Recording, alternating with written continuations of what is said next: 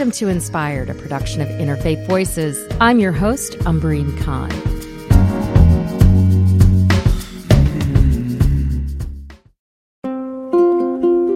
Each week, we explore the beliefs that shape our world. This month, food pantries and faith-based groups are busily preparing holiday baskets, and they're working overtime to keep food pantry shelves stocked. We are on average serving in a week what we used to do in a whole month. That's Ken Flemmer. He's director of the Adventist Community Services in Greater Washington.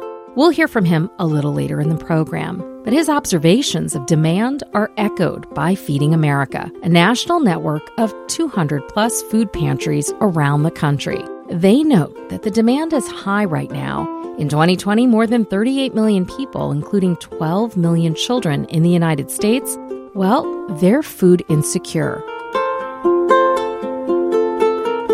The ecosystem of organizations and networks looking at hunger includes those concerned about another related issue, food waste. It's estimated that 10 billion pounds of produce grown around the country will never be harvested. That's according to the Association of Gleaning Organizations. Now, if you've never heard of gleaning, you're not alone. It's a pre-modern biblical practice. Last year, in the height of the pandemic, producer Kimberly Winston trekked out to a farm near Healdsburg in Northern California to pick persimmons and learn more about this ancient ritual, which is where we begin this week's episode.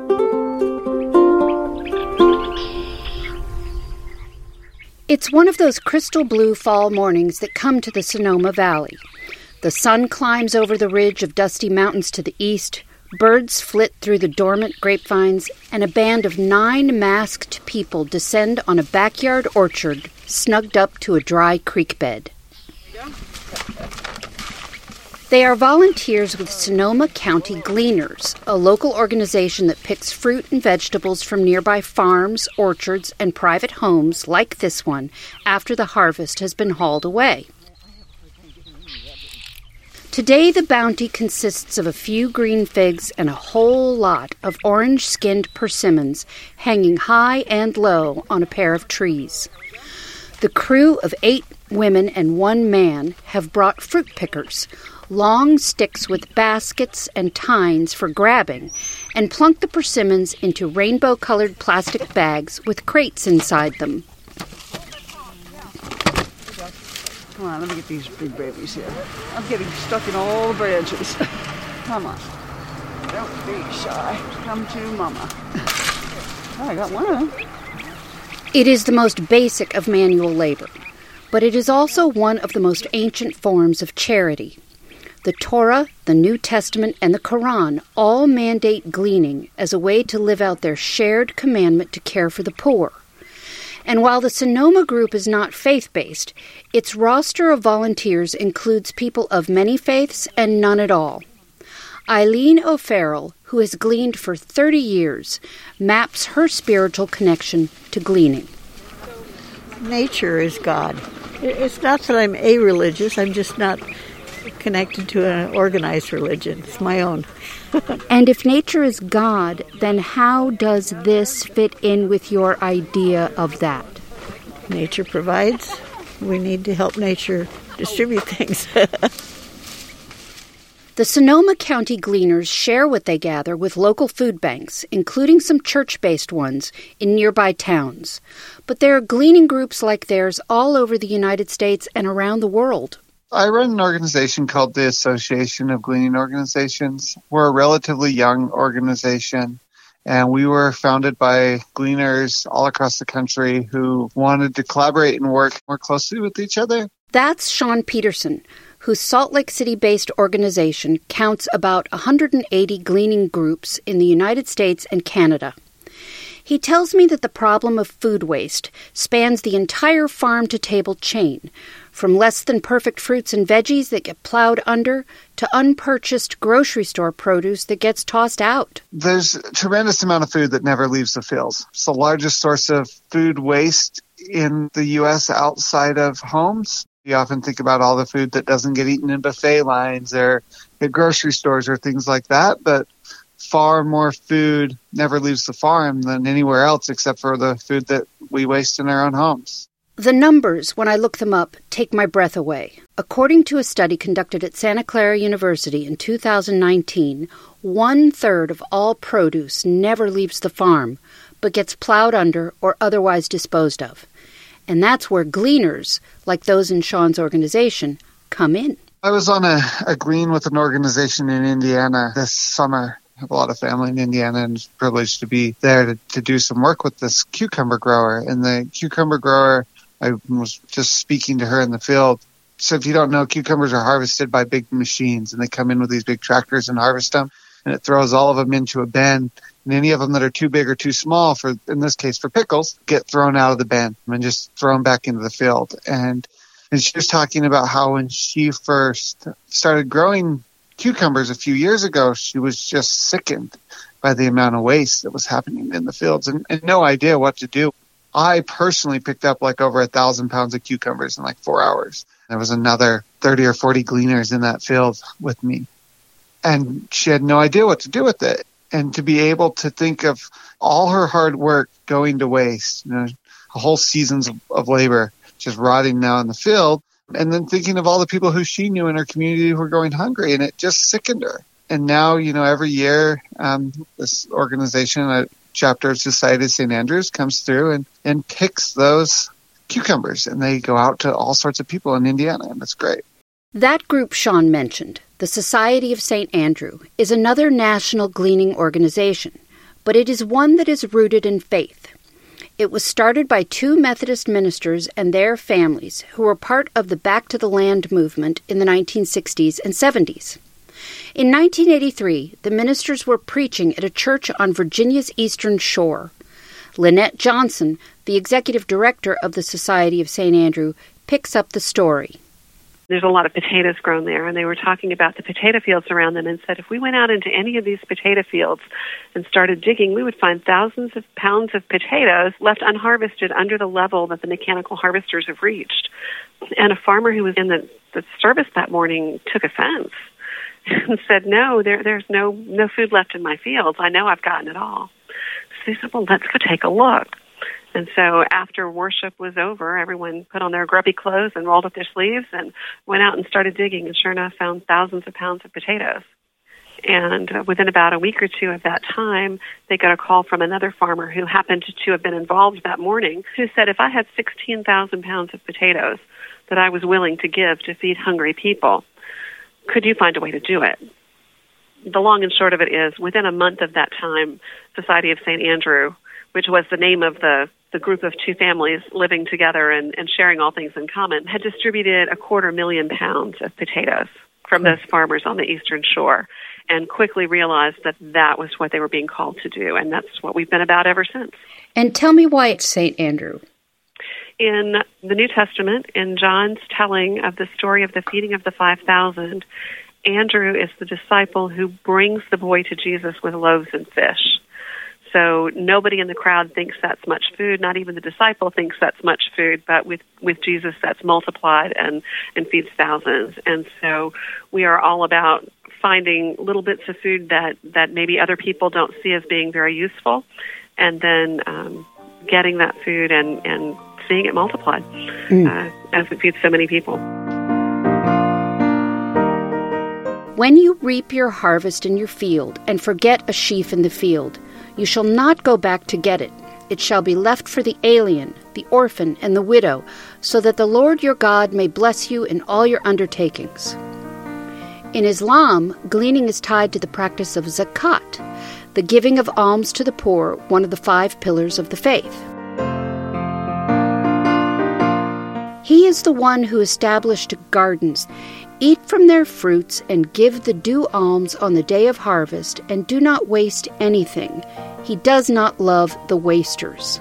I would say that 90% of our volunteers are coming to us through their congregation or because of their faith. Mm-hmm. It's certainly not something we require, but it opens doors for us when we move into new areas as we expand our volunteer network, because every faith, not just the Christian faith, but every faith has a command to care for the less fortunate. And so it's easy to call a congregation of any faith and say, hey, remember that thing that your scripture tells you to do. You can come and do that with us. But there are benefits beyond fulfilling a religious obligation, Johnson says. So many of our folks who glean have never seen food growing before. They've never been involved in the farm and food system before in that way. And so to see how hard that work is to glean for a few hours and then think about farm workers who are doing that day after day, 11, 12 hours a day, helps them become advocates for people who are working on farms throughout the country. And then it also helps them meet farmers in their area and then realize how important the farming economy is.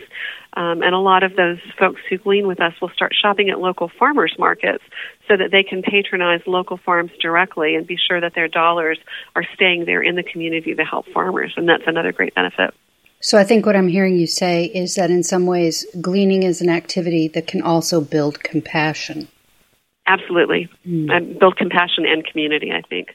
That was certainly my experience picking persimmons. The fruit picker I borrowed from my next-door neighbor was heavy, and the fruits always seemed to glow just beyond my reach, great orange blobs against the blue sky.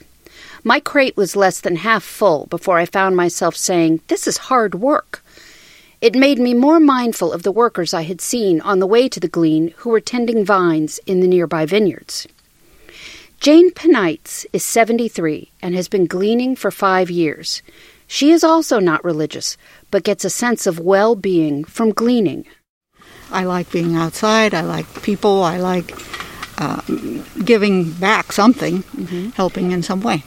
Well, it does. It feel good to me in my heart that I'm helping, giving some, I have a real empathy for people who are food undernourished, and so it just feels good to help give back something. By now, my crate is finally getting full, and so are the crates of the other gleaners. Danny Wilcox, the founder of Sonoma County Gleaners, is gathering 4 or 5 persimmons at a time with her fruit picker and stops to tally up the harvest. Danny, one more time. How many pounds? 400 pounds. Wow. Of persimmons. How many pounds of figs, Eileen? 11 pounds of figs. 11. And how many pomegranates? I haven't weighed them yet. 11 minus 2. The gleaners pair up to carry the produce back to Danny's SUV, which is soon filled to the top. Then everyone says, "See you next Thursday," when they will gather to glean again at another location. This year, they have picked kale, peppers, grapes, plums, tomatoes, and lots of citrus. After Danny shuts the door on her car, I follow her to a community food bank about 10 minutes away in the town of Windsor. The two of us unload, another new compassion-building activity for me. We sit in the shade of an oak tree for a socially distanced assessment of the day's work. It's really about using food that would go to waste and feeding people. And they don't have to have anything to trade you for it. They don't have to have money. They don't have to have a service to offer you. They don't have to give you other produce or food in exchange. It's just a pure donation. You're helping someone who can't do it themselves. And then, in turn, they feel good because they're not wasting something they intentionally planted. And it's going to someone who needs it, who really, really needs it. I mean, so many people are really out of work right now and they can't afford to buy food. We should not waste our earth. The earth should be nurturing and nourishment for all. And if there's extra, people should eat it. It is the moral thing to do. It's absolutely the moral thing to do. And it's an imperative that has gained urgency during this time of pandemic, according to Lynette Johnson of the Society of St. Andrew. As many as 54 million Americans, about 1 in 6, face food insecurity now. So there's certainly the need, and the food is available. There's no reason that any person in this country should ever go hungry. And as folks who believe that we have a responsibility for our neighbors, this is a time more than any other that calls us to be looking for opportunities to serve them and to find food that will meet their needs. And if you need another reason to glean, there's this. As the country fights the coronavirus by closing indoor events, gleaning is something that is done outdoors and can involve the whole family. I know I'm already shopping for a fruit picker of my own. Oh, sorry! Don't hit the reporter. Oh, no. There you go. Cool.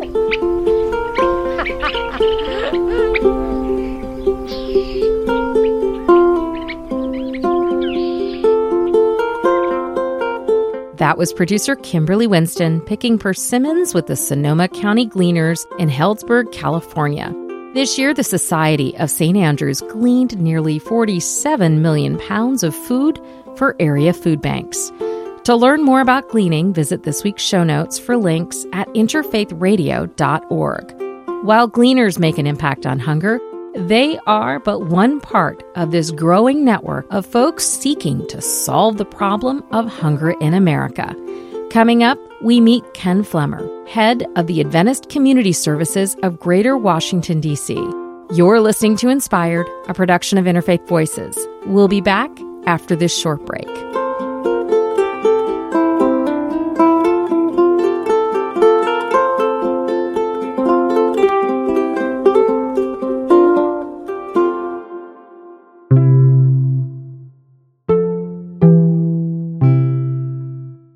Hi, friends. I hope you're enjoying the show so far. I just want to say thank you. Thank you for listening. Thank you for being part of our community. I don't know if you know this, but we are on the air all the way from Richmond, Virginia to Ketchikan, Alaska, and in so many places in between.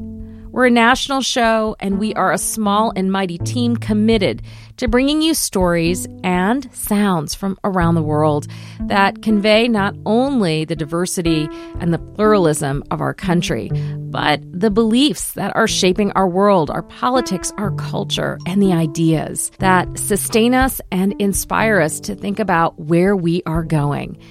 And that brings me to this question. If you value us, if you enjoy listening and appreciate what you're hearing, I want to ask you to take a moment to consider becoming a sustaining member of Interfaith Voices, or make a one-time donation at interfaithradio.networkforgood.com. That's interfaithradio.networkforgood.com. Thank you, and let's get back to the show.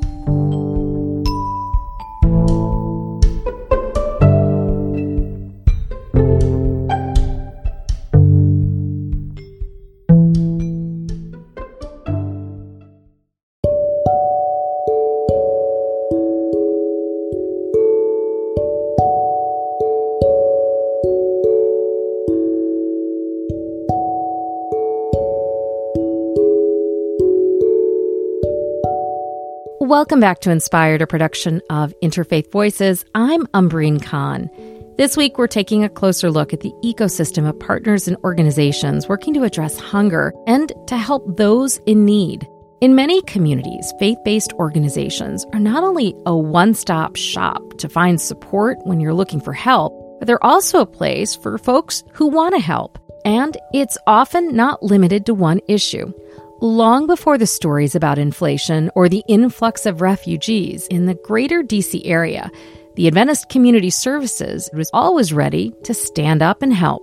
They operate out of a small, nondescript building nestled between a series of multifamily apartment buildings. To the side of its operating headquarters, which is quite small, there is a parking lot, and it's where I found Ken Flemmer. He's tall and he's tanned, a sign of lots of days spent standing in the hot sun, greeting visitors and helping volunteers, which is where I found him.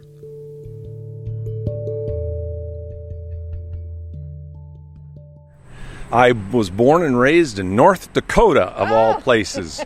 A lot of German immigrants that settled in the Central Plains there. So we learned how to work hard, so I'm not afraid of work. When you're a farmer in that setting, in North Dakota, you've got 3 months to make 12 months of living. And that leaves you pretty focused and able to think strategically, what do I need to do today so I'm going to be where I need to be 2 weeks from now, 2 months from now? Because if you're not, I may want to go swimming, but if I don't do this, I might be hungry come January. And that agriculture, biological thinking has had a huge influence on my career.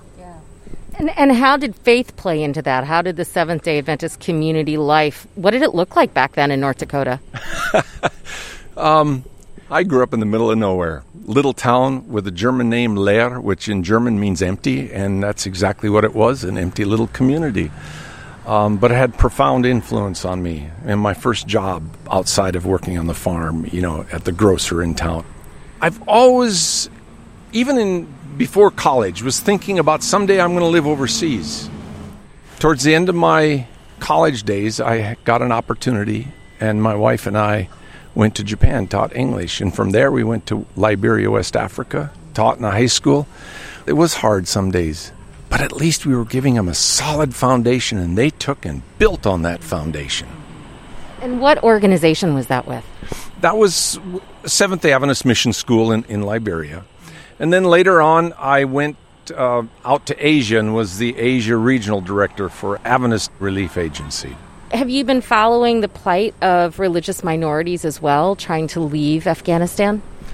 Not so much. I've kind of unplugged myself of some of those global issues and plugged myself in here, because this is what's important to me right now, to be able to navigate effectively here. I'm leaving that to others. Well, I appreciate talking with you. I appreciate hearing that backstory. And I see you've got someone here who's just pulled up looking and trying to figure out where they need to go. And I'll go help them. Thank you so much, Sure, Ted. Sure. And for the clothing, I think they're splitting it by gender and age. Also the toys, I think they're doing the same thing. And are these all designated for Afghan? Yes, they're all, this whole thing is Afghan refugees, I believe. Wow. And how quickly did all of this come in? This is my first day. This is her second day, but she said there's trucks come throughout the day, one every hour basically. We just emptied this U-Haul actually, so. Yeah, my friend has a hair salon in Maryland. Yeah. She's opened up her salon for donations, and she's bringing vanfuls by the week. Wow. Are you surprised by the generosity and the response? In this community, yes, but, it's very heartwarming to see either way. It's nice that we can grab the community together. We're from Virginia, so, it's not just Maryland. And why did you feel like you needed to come out? I wasn't in the States throughout the whole pandemic, and I was watching our country go into shambles, and I couldn't do anything. But when I saw this, I thought I could do something to help the community and give back.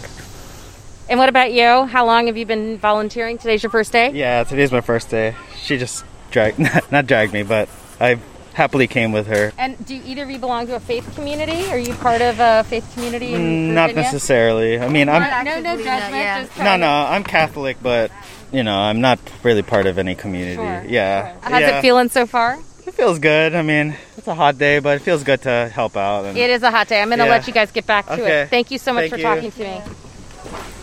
Look at this guy. Hey guys. Hi. That's mine. How are mine, you? Mine. Good. How are you? Mine. You guys volunteering to help? Yes. How old are you? I'm 11 years old.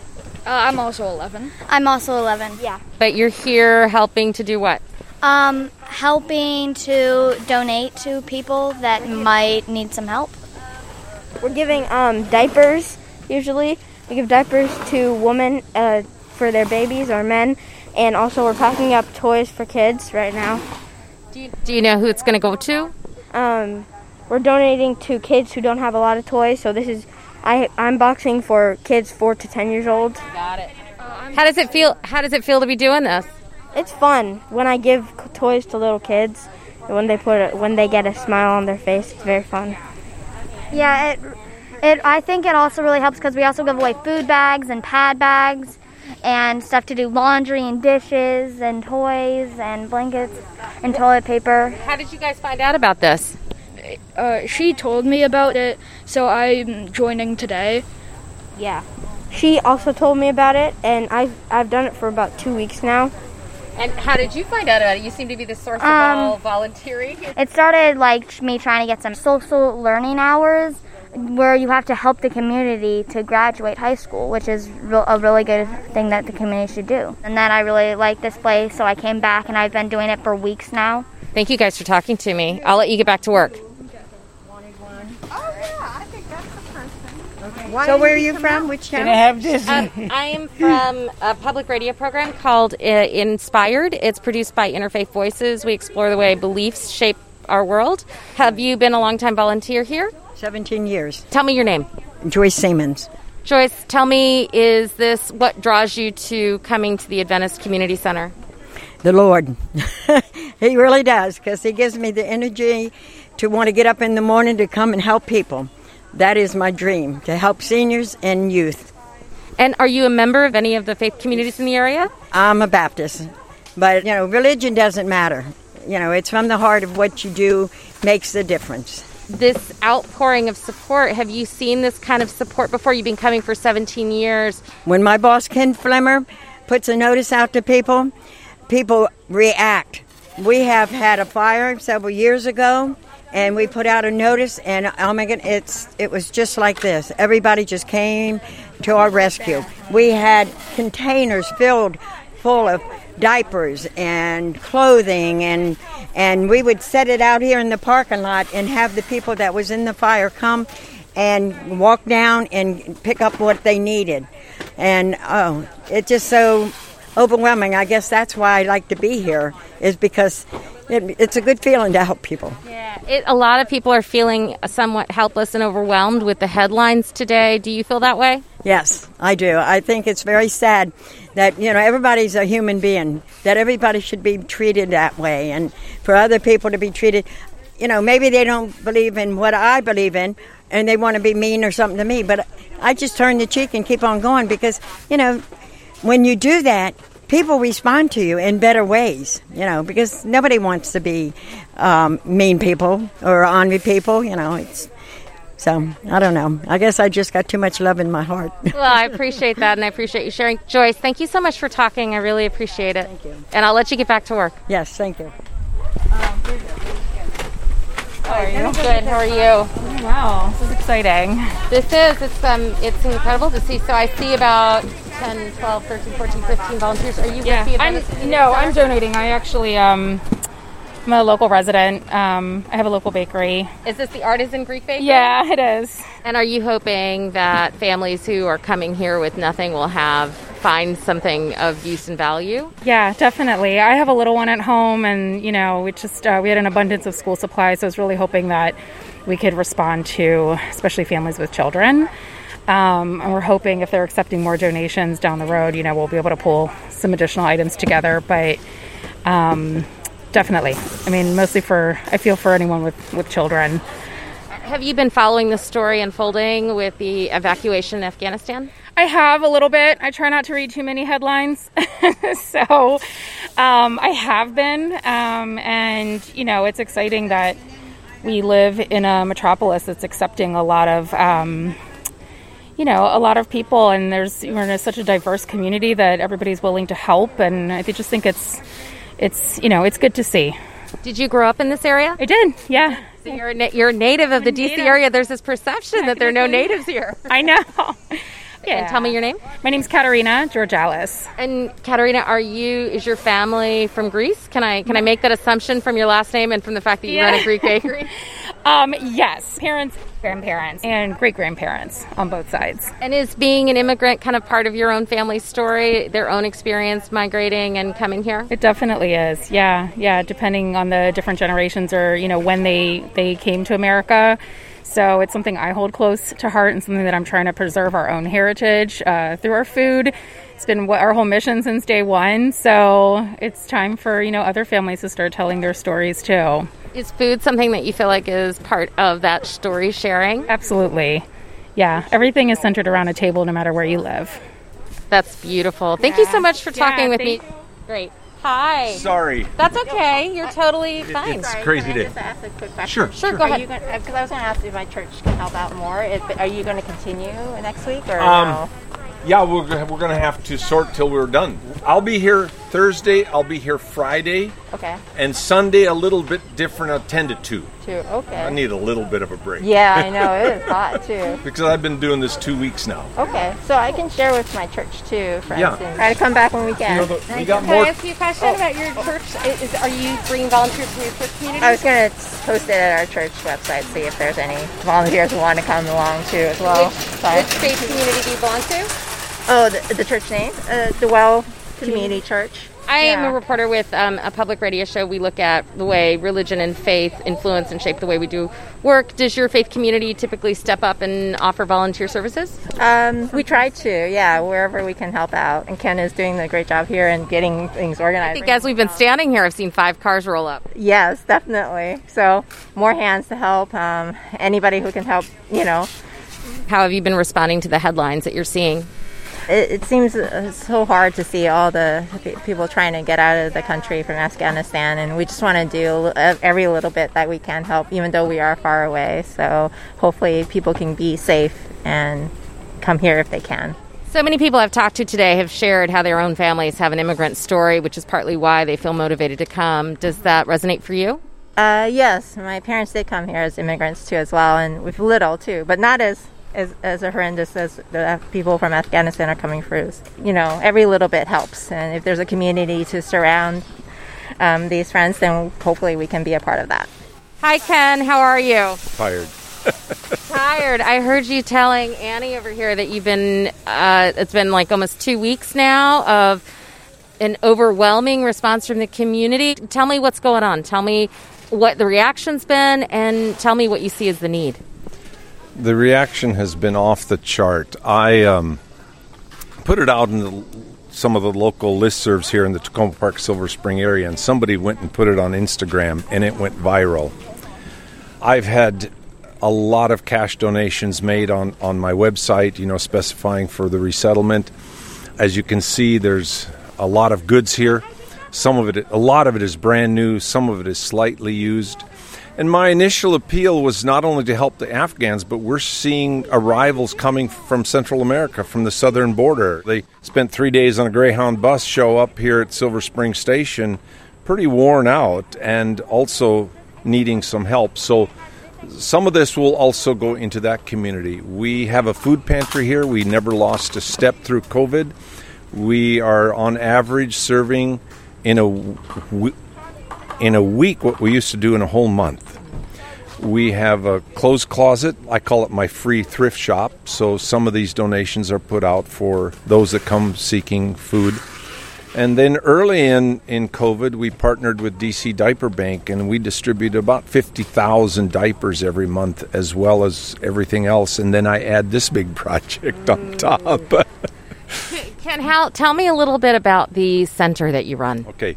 This center was started by 3 Seventh-day Adventist churches here in the Tacoma Park, Silver Spring area about 40 years ago. I get some support from them. The county really has supported the food pantries nicely over the pandemic. Some of the other local area churches provide some help, and the community has really rallied around the challenges that we have faced and have provided many of the cash resources that have been essential. There's a couple employment organizations that the Jewish Council on Aging runs for senior citizens. So we call them volunteers, but I have quite a few volunteers that faithfully come here every day in the heat of summer and the cool of winter. Most of our operations have been moved outside because of COVID. Now, this project, I picked up on this just because there's always a need, and the community wants to respond. Someone put out on one of the emails, how can I help? So I decided to put out a little notice. Well, this is one way to help, and never expected what I got. I'm partnering with the organizations that actually outfit the apartments. Homes Not Borders is a principal partner of mine. There's, Lutheran Social Services, IRC. Kind Works is another one that helps set up apartments. So I'm just making these things available to them. A lot of the organizations that, in fact, 7 of the 9 refugee resettlement organizations that are recognized by the United States government are faith-based organizations. They don't discriminate in who they help, but they are run from organizations that have a faith-based mission. Do you see the faith-based communities responding to this particular acute emergency coming from Afghanistan? Oh, yes. Yeah, without a question. As a Christian, there's a lot of direction to help the stranger, even the stranger within your gate, which to me is the immigrant that's coming. He's a stranger. I've lived overseas different times, and it's not easy to make that transition to another culture. You need a network to help you navigate how things work, and without it, life is really, really tough. So I see the community saying, okay, we don't know everything we can do, but let's at least have a nice furnished apartment for you to walk into and not just 4 empty walls. What drew you to this work? I guess I've often wondered that myself. I spent 30 years doing international relief and development. You build this deep empathy, and having lived overseas, you understand some of the challenge that goes into assimilating and figuring out how the systems work. Our American bureaucracy can be very intimidating. And English is maybe your third language, and you're supposed to fill in these forms that are complicated and produce all these documents. And when you're in not a very stable situation, those documents can get lost, which then kind of puts you out to the side, and you have a hard time qualifying for SNAP and some of these kinds of things. You know, there's a huge learning curve there for this new group of citizens or a new group of neighbors. You spent 3 decades working in international development, and that tends to be a more technical engagement in the development world. And now you are doing work in some ways at the most community-based level. Yeah. Why did you make that transition? I had built all these networks to work at the international level. I could tell you about poverty in Bangladesh, but I knew nothing about this community. And when I started to build these new networks, these little local networks, and the food insecurity and the housing insecurity is shocking, absolutely shocking. Why do you think people don't see it? We don't want to see it. In many developing countries, there's the slums. We don't have slums here. We've worked against that. So we tend to want to mix it in and hide it. We don't want to be challenged by that. And when you're challenged and struggling, sometimes there's this, you'll hear people say, poor people make such bad decisions. When you are so totally stressed out and you can't figure out how you're going to pay the rent come the end of the month, you're going to make some less than stellar decisions. A tired mind isn't as sharp. We know it when we're driving. When, they say that when you're overtired and driving, it's like you've been drinking. What is one thing that if a listener's listening and says, oh gosh, what he just said struck me, I want to do something, what would you recommend to our listeners in Bloomfield, Michigan? There's got to be some groups that's working to help new arrivals. You just need to start calling around, call the county social services. They often will know who's doing what. You get in contact with one nonprofit or one food pantry. They'll refer you. There's a network out there that I'm sure that if you knock on a few doors and send a few emails, you will get pointed to somebody that's doing the kind of work that you'd like to get involved in. That's great advice. We had a number of as young as 11 this summer helping, and we were duly impressed with the enthusiasm of youth to help someone to do good. It was very encouraging. Someone told me earlier, it's contagious. It is contagious. It is contagious. I'm working myself to the bone here, but the feeling that you leave in people, that they walk away with, I helped. Yeah. And for the most part, it's useful help. It's not junk. Nice piece of art here that just was dropped off. It was somebody's prize at one point, and it'll be somebody's prize again here in a few days. Ken, thank you so much for talking with me and for sharing. Thank you so much for your time. Sure. Thanks so much. I'm Ken Flimmer, the Executive Director of Adventist Community Services of Greater Washington.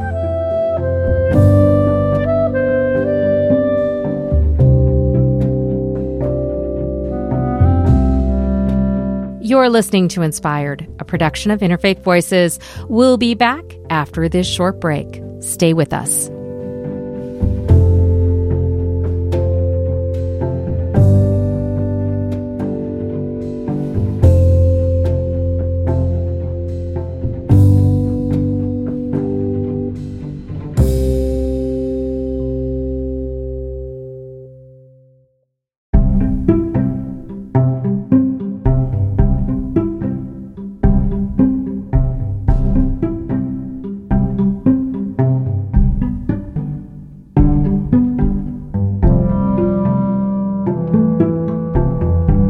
Welcome back to Inspired.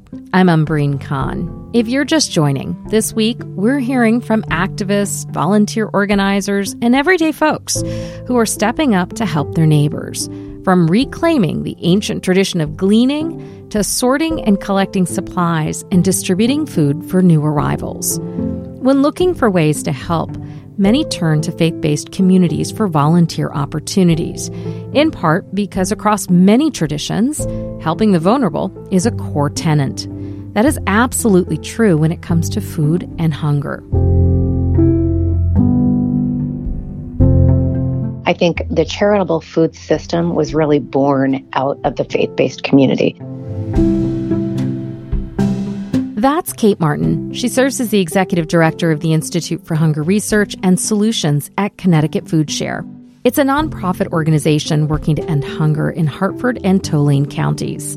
Martin spent most of her career in academia studying policies and practices, but she also engages stakeholders, and that includes listening to clients. Her research informs her new book, Reinventing Food Banks and Pantries, New Tools to End Hunger. In it, Kate Martin makes the case for why it's time to re-examine how we do good.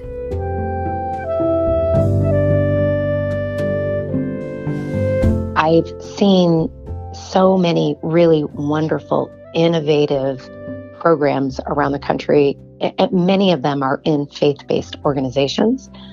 But unfortunately, I've also seen a lot of really well-meaning programs and volunteers that are, I would say, kind of old school, delivering food in ways that can perpetuate some of the shame and stigma with asking for help. And I wanted to put all that into a book so that folks could hopefully be inspired and have action steps that they could take in their communities.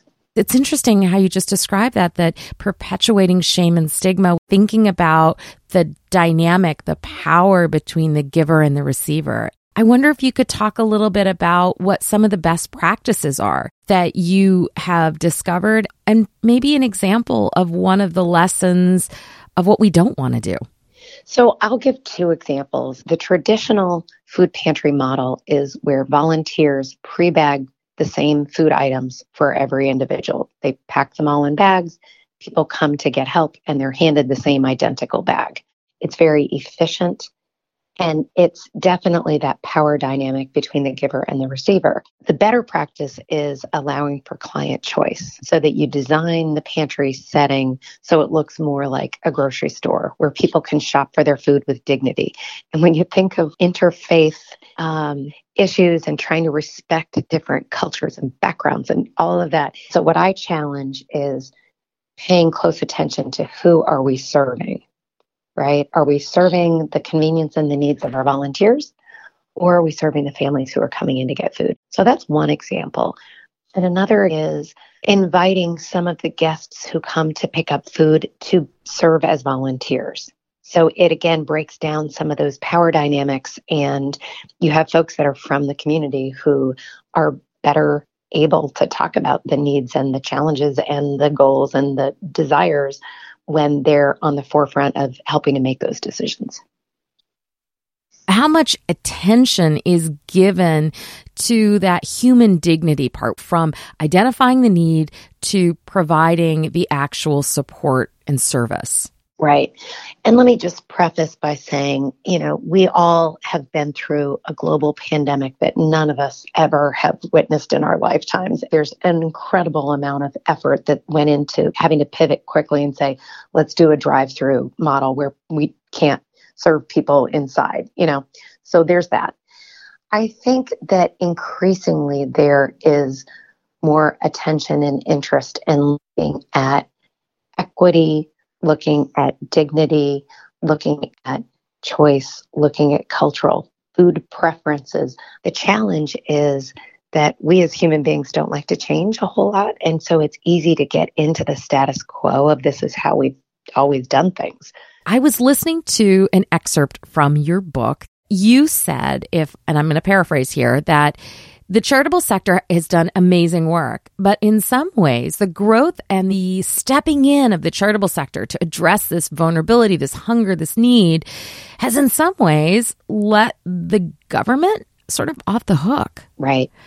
Talk about that. Yeah, well, I can't take all the credit on that one. I was inspired throughout my career by Janet Poppendieck, who wrote a wonderful book called Sweet Charity. And she really made that argument that we have these fantastic federal food assistance programs, the safety net of SNAP, the Supplemental Nutrition Assistance Program, it's now called SNAP, and school meals. That really is the first line of defense against hunger. We have these programs, they work well, but they're often underfunded. One of the really, really intriguing things is the U.S. Department of Agriculture just released data on food insecurity showing that food insecurity really didn't budge between 2019 and 2020, which is shocking because all of us have seen these lines of cars. We know people have been laid off of work. And I would argue that a lot of that is because the government intervened so heavily with stimulus checks, with eviction moratoriums, with increased benefits for SNAP and other outreach so that people didn't struggle as much as they might have if the government didn't intervene. For volunteers, for people who are tangentially supporting these networks, what should they be advocating for? I very clearly believe that hunger in America is a matter of political will. We can solve this problem. What I try to outline in my book is many, many different ways, big and small, big P policy, little p policy, big A advocacy, little a advocacy, that people can get involved. Because for some folks, the idea of like, you should write your legislator to increase benefits for the SNAP program, that's not something they're going to likely do. But advocating at the local level to say, are there better ways that we can operate this food program so it's not so demeaning and often humiliating and perpetuating that, that barrier? Are there small things that you can advocate for within your local programs to say, have you thought about offering client choice? Have we thought about engaging our guests as volunteers? And then I think when we design programs that are more dignified, it opens up the opportunity for the people who are receiving help to become advocates, not only for themselves, but for their community, so that they can feel empowered to say, it's not okay that there isn't affordable childcare in my community. It's not okay that there isn't transportation to get to the grocery store, like advocating for that systems level change. What role do you see faith communities playing today? They're critical. And I think the charitable food system was really born out of the faith-based community. It often was neighbors who were showing up at church, at synagogue, at mosque saying, my husband got laid off, or I just got divorced and I'm having a hard time feeding my kids. And people step up. And I think it's rooted in so many faiths to, feed the hungry and to, be there. So I don't think our charitable food system would exist without the faith-based community. Having said that, then you can layer in all these other opportunities to make it even better. And what should faith communities be mindful of? I think the more that we can design programs that are more strength-based and person-centered, moving away from a charity mindset, which often, when you think of like that faith-based approach, it's often charity, moving more along the continuum to fight for justice.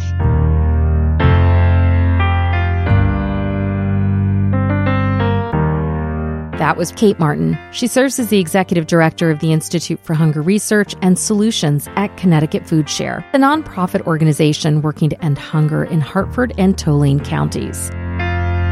That's all for this week's show. If you missed any part, you can stream it online at interfaithradio.org.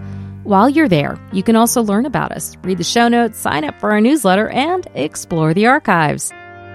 You can find our podcast on Apple Podcasts, Stitcher, or really the podcaster of your choice. Just search Interfaith Voices. And while you're there, help us out. Leave a rating and a review. It helps others find us. A special thanks to MC Yogi for our theme music, additional music by Blue Dot Sessions, and a special thanks to our founder, Maureen Fiedler. This week's episode was produced by Kevin McCarthy and Kimberly Winston. Inspired is a production of Interfaith Voices. We're a nonprofit, and we rely on the generous support of our listeners to bring you this show. I'm your host and executive producer, Umbreen Khan. Remember to stay safe, stay well, and stay connected. I'll see you next week.